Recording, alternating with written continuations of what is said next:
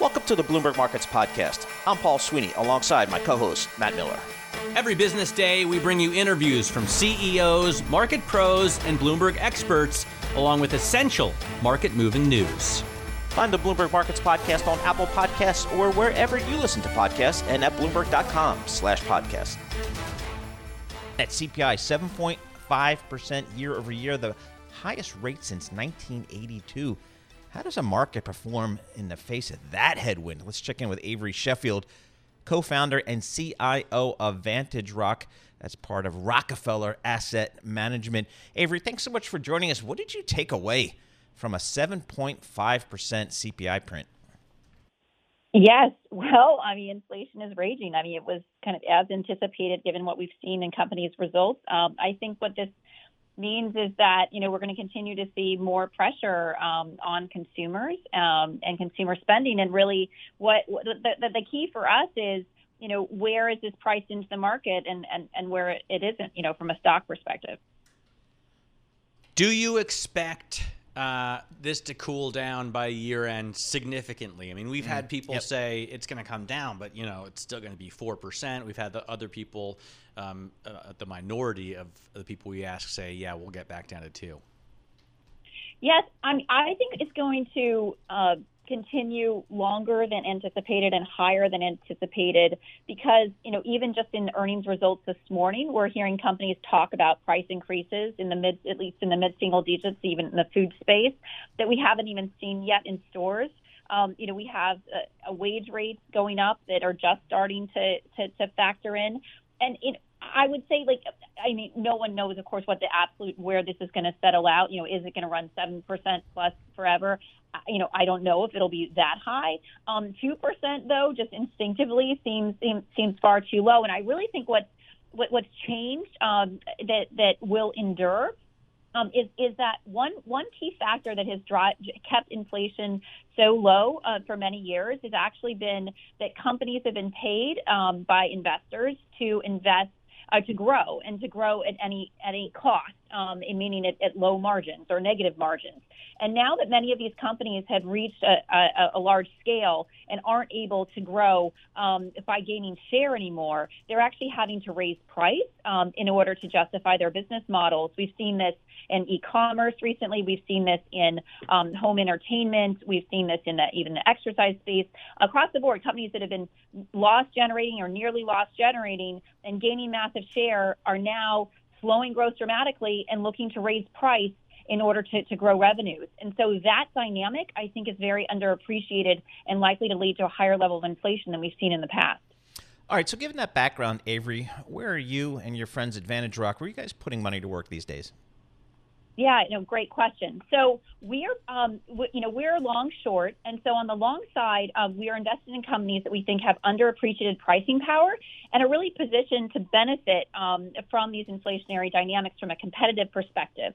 So then on the short side, we actually are short companies that we think are believed to have pricing power and probably are not likely to. So 2 specific areas on the long side that we're excited about. One is retailers that have kind of been disintermediated or everyone's thought were going to go away because of e-commerce growth. And now e-commerce is significantly slowing. I've been talking about peaking e-commerce. And now that's slowing, that's a headwind that's that's subsiding to margins. And we expect that dynamic to continue because the costs of e-commerce delivery are continuing to go up, and those companies that actually have stores and great merchandise are going to be at a cost advantage to offer lower prices to their consumers. I think that's really underappreciated. These stocks are all still priced like they're going to have massive headwinds for a long time. Another area with underappreciated pricing power is actually into the telecommunications space. Actually, this morning CPI. Wireless telecommunications still came in actually at a little bit negative year over year, down negative 0.5%. And we think that that's about to change. If you look at cable, if you look at even landline services, their CPIs run in kind of mid-single digits. And those companies are trade like they're never going to have any pricing power, but you have consolidation in the sector, and you actually have a lot more stability in churn, which we think can lead to underappreciated pricing powers for cheap valuations. And then again, on the short side, you have e-commerce players that are still very expensive, even if stock prices have come down. And then you have companies in other areas that have been considered to be very stable businesses with strong barriers to entry. But again, growth is slowing, and we think that they're going to be less successful in passing on price increases than people thought. All right, Avery. Thank you so much for joining us. Really appreciate it. Avery Sheffield, co-founder and CIO of Vantage Rock. It's part of the Rockefeller Asset Management Group.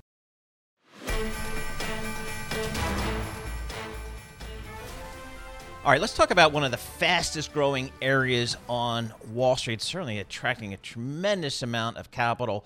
That's ETFs, and nobody better to chat ETFs than Ben Slavin, Global Head of ETFs at BNY Mellon Asset Servicing. Ben, thanks so much for joining us here. You know, I look at the ETF space, and it's just, I'm wondering, is it just cost or lack thereof in terms of fees that is really driving the reallocation of capital, maybe from mutual funds to ETFs? Is it just cost? What else is the attractive, or what else is the driver there? Fees are a big part of this, but there's really more going on. After a quiet January, we've seen an absolute avalanche of flows into ETF the past week, of about $36 billion that came over the past 5 days. And we're coming again off a record year. So clearly there are investors that are looking not just for fees, but other ways to access investment strategies in the ETF wrapper.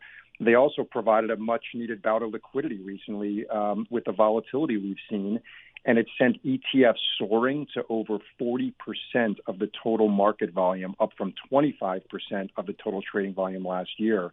And so while those broad-based, cheap, passive ETFs are getting their share and will continue to get their share, we are seeing investors increasingly look at other ways to play this market, such as financial sector, semiconductors, floating rate ETFs, just trying to look at other ways to tactically position for this market with what we're seeing with the Fed, potential Fed hikes, the inflation print this morning, and repositioning at this part of the market cycle. So it's quite a bit going on there.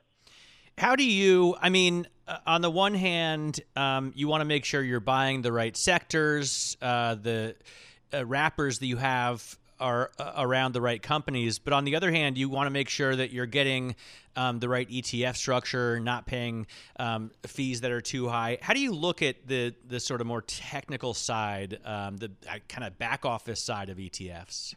Yeah. Well, on one hand, it's getting easier, and on one hand, it's getting more complicated. I think the more complicated part of this is really the explosion in the number of products that are available. We saw a record year last year in terms of new launches, but we also saw a record number of new entrants come into the ETF market. I think the statistic is around a quarter of issuers right now in the ETF market came to the market last year, and that's increasingly creating a lot of noise.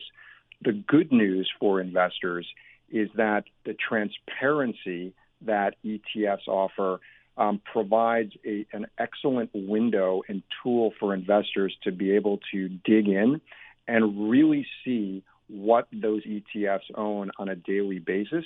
And all of that information is made available, whether it be on the website or other data sources. So for investors to really understand what their exposure is and how to quickly find the types of either broad-based index trackers or tactical, more thematic type funds that investors are seeking these days. Hey, Ben, another really hot area, hot topic within financial services is crypto. And talk to us about the crypto ETF opportunities out there. I know we've had some recently, but it's more on the futures rather than the underlying crypto. Give us a sense of how that market's evolving. Yeah, it's an incredibly hot space, as you mentioned. First, we've seen the markets start to stabilize. Bitcoin has broken through the downward trend resistance level here since the low in November. It's up today. It's trading around 45,000. But we've seen an incredible amount of investor interest and an expansion in the products that are available. There are now more than 80 crypto ETFs trading around the world. But the flow picture more recently has been negative in the last few months, not surprising given markets, but it's turned positive recently, and we've seen inflow into those products. Now, in the U.S., we just have futures-based ETFs here available, given what's currently allowable under the rules. And we have seen interest, in those products, but no particular movement yet around the physical or spot-based Bitcoin ETFs from the SEC. So at this point, investors have the futures-based products to choose from that are currently active and trading in the market, but again offer a different type of exposure compared to a spot Bitcoin position. Ben, thanks so much for joining us. Really appreciate your insight here. People are working from home. They're learning from home. They're putting more and more data in the cloud. That raises some security issues in my mind, and I think in a lot of people's minds as well. As again, they do more banking from home and all that type of stuff, more financial services. TJ Jung, CEO and co-founder of AvePoint. That is a publicly traded company on NASDAQ. AVPT is the symbol there. It's got a market cap of about $1.2 billion. TJ, thanks so much for joining us here. Can you step back and just give us a sense of how the average person's data is secure? How secure is it, generally speaking?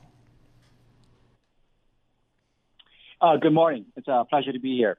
So we actually really focus on large enterprise and B2B data usage patterns and even small businesses.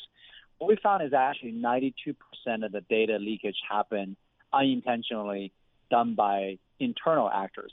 At the same time, though, we actually did a survey of over 1,000 what we call managed service providers. These are small service outfits that help small businesses get onto cloud. And over 50% of them have reported recent ransomware attacks. So there's a saying in our industry, it's really not a matter of whether you got hacked. It's just a matter of when you realize it or when. So yeah, it's a scary time right now. That means your data, your enterprise data in cloud, on-prem need to be secure, and this is where AvePoint comes in. We're a software company that build technology to help businesses to collaborate on-prem in the cloud with confidence across Microsoft 365, Google Workspace, and Salesforce. So how can this be changed? I mean, it seems to me it's just getting worse and worse, the attacks. And I can't be confident that the defense can keep up. Yeah, it's definitely a multi-layered approach. Obviously, you have the authentication, password, control, multi-factor authentication, just to run the parameter. What we do is we also focus on, internally, who's accessing what, when. So we actually recently released a cloud product called Confide that allow business users to control who has access, security share that, but also mindful of the data residency requirements that you may have to satisfy regulatory requirements. So we actually support this over 8 million cloud users today. So it's truly a multi-layer approach. We're also looking at releasing a solution where we can alert business users in real time when a ransomware attack is happening, so that detection capabilities. So, but it is, there's the technology, there's also the education, because you're only as strong as your weakest link. There's all kinds of social engineering happening now in real time around, getting somebody to click something, right? So then the attacker get into the system. So what we focus on is, looking in the system and looking for weird patterns and try to catch that. But you're right, it is a cat and mouse game, and it's also a weapons race at the same time. It's not a easy problem to solve. And TJ, I guess I have some level of confidence that large corporations can, make the investments needed to secure their data, although there's lots of examples where they get hacked as well. But small and mid-sized businesses and people, what can small and mid-sized businesses I've been and hit individuals twice do? in the last week. I've been phished. Yep. And also kind of scammed on the phone. Yep. And it's out there. I feel like it's worse in the U.S. than it is in Germany. This never happened to me in Germany. As soon as I get back to the U.S., it's like I'm getting all these calls, telemarketers, scammers, and then I get phished. And so 30 seconds, TJ, what do the small and mid-sized businesses do? So small to medium-sized businesses, one, obviously education, right, to be aware.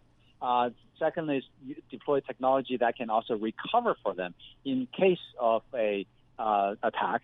But when you talk about the phishing, I actually had an experience where when I landed into a country, third world country at one point, where as soon as my phone pings the antenna, they actually send me a SMS from Citibank, right, and masquerading as a login page. So yeah, it is scary. We hear almost every other week. It's a combination of process with education as well as deployment technology, and this is where we actually help a lot of small businesses with essentially even ransomware data recovery warranties.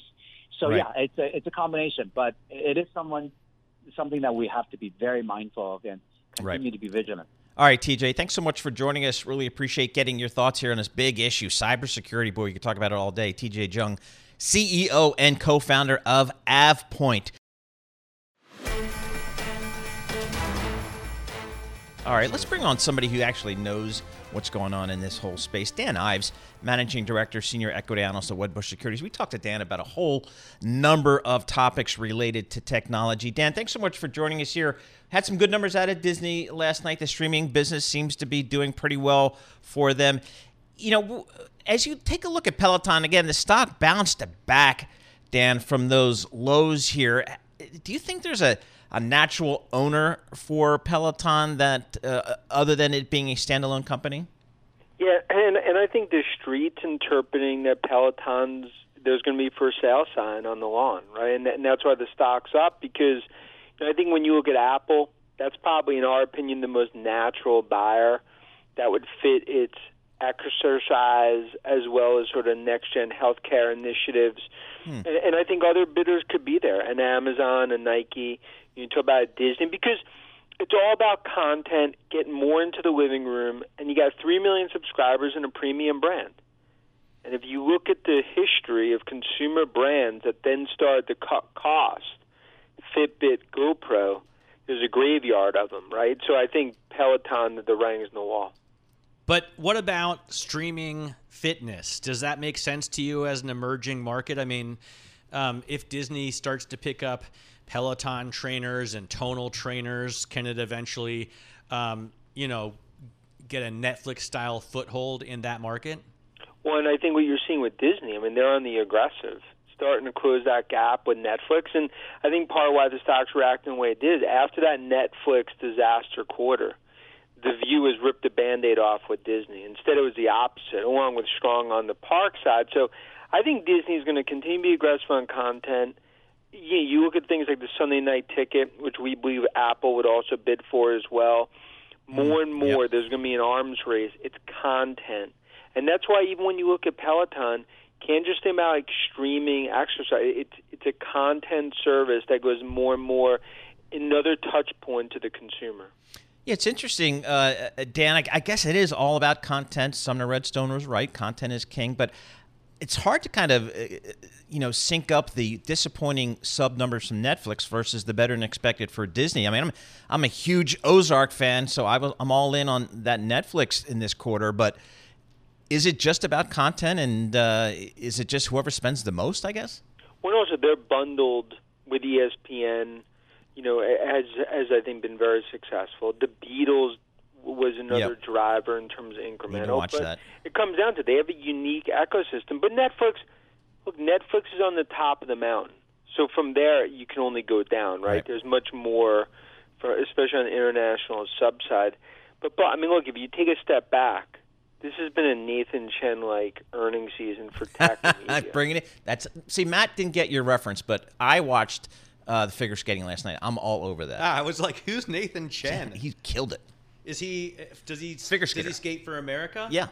Oh, so he didn't switch his allegiance to China yet? No, he didn't. Okay. He's the ice skating goat. Yep. Yeah, he beat it. All right. I know Matt doesn't like to talk about autos very much, Dan, but I got to get your thought here on Tesla. I really want to get it from the perspective of competitive positioning. How do you think Tesla positions itself in what will be an increasingly competitive EV market? Well, I think they further flex the muscles from a supply perspective. Right now, demand's outstripping supply by 30%. Wow. And if you look at electric vehicles, Ford, GM, VW, and others are going to significantly go after this.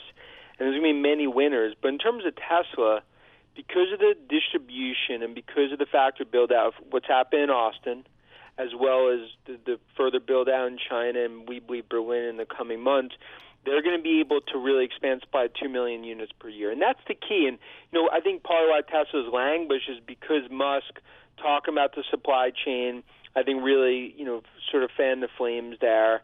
And I think now it's just about a supply issue, not a demand issue. How do you think the supply chain crisis and the chip shortage is sorting out? Are you getting this earnings season better visibility? Yeah, we're seeing a clear moderation going into February and March. We saw not just from GM, we're seeing it across our checks in Asia. And I think we could talk inflation in 10-year all we want. The biggest overhang in tech is the supply chain. That starts to moderate, hugely bullish, and that's why I think you're coming at earnings season. Tech earnings really across the board, from chips to software, some of the large players on cloud, Microsoft, Apple, Amazon, and others, robust. And that's why I believe tech stocks move higher here, in terms of what we're seeing on the fundamentals. Hey, Dan, always good catching up with you. We just throw all things that come to our minds at you, and you've got great color. We appreciate it. Dan Ives, Managing Director and Senior Equity Analyst at Wedbush Securities, covering all things tech.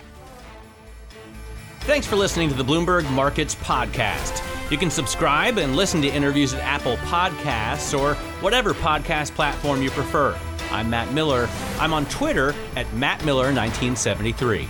And I'm Paul Sweeney. I'm on Twitter at PT Sweeney. Before the podcast, you can always catch us worldwide at Bloomberg Radio.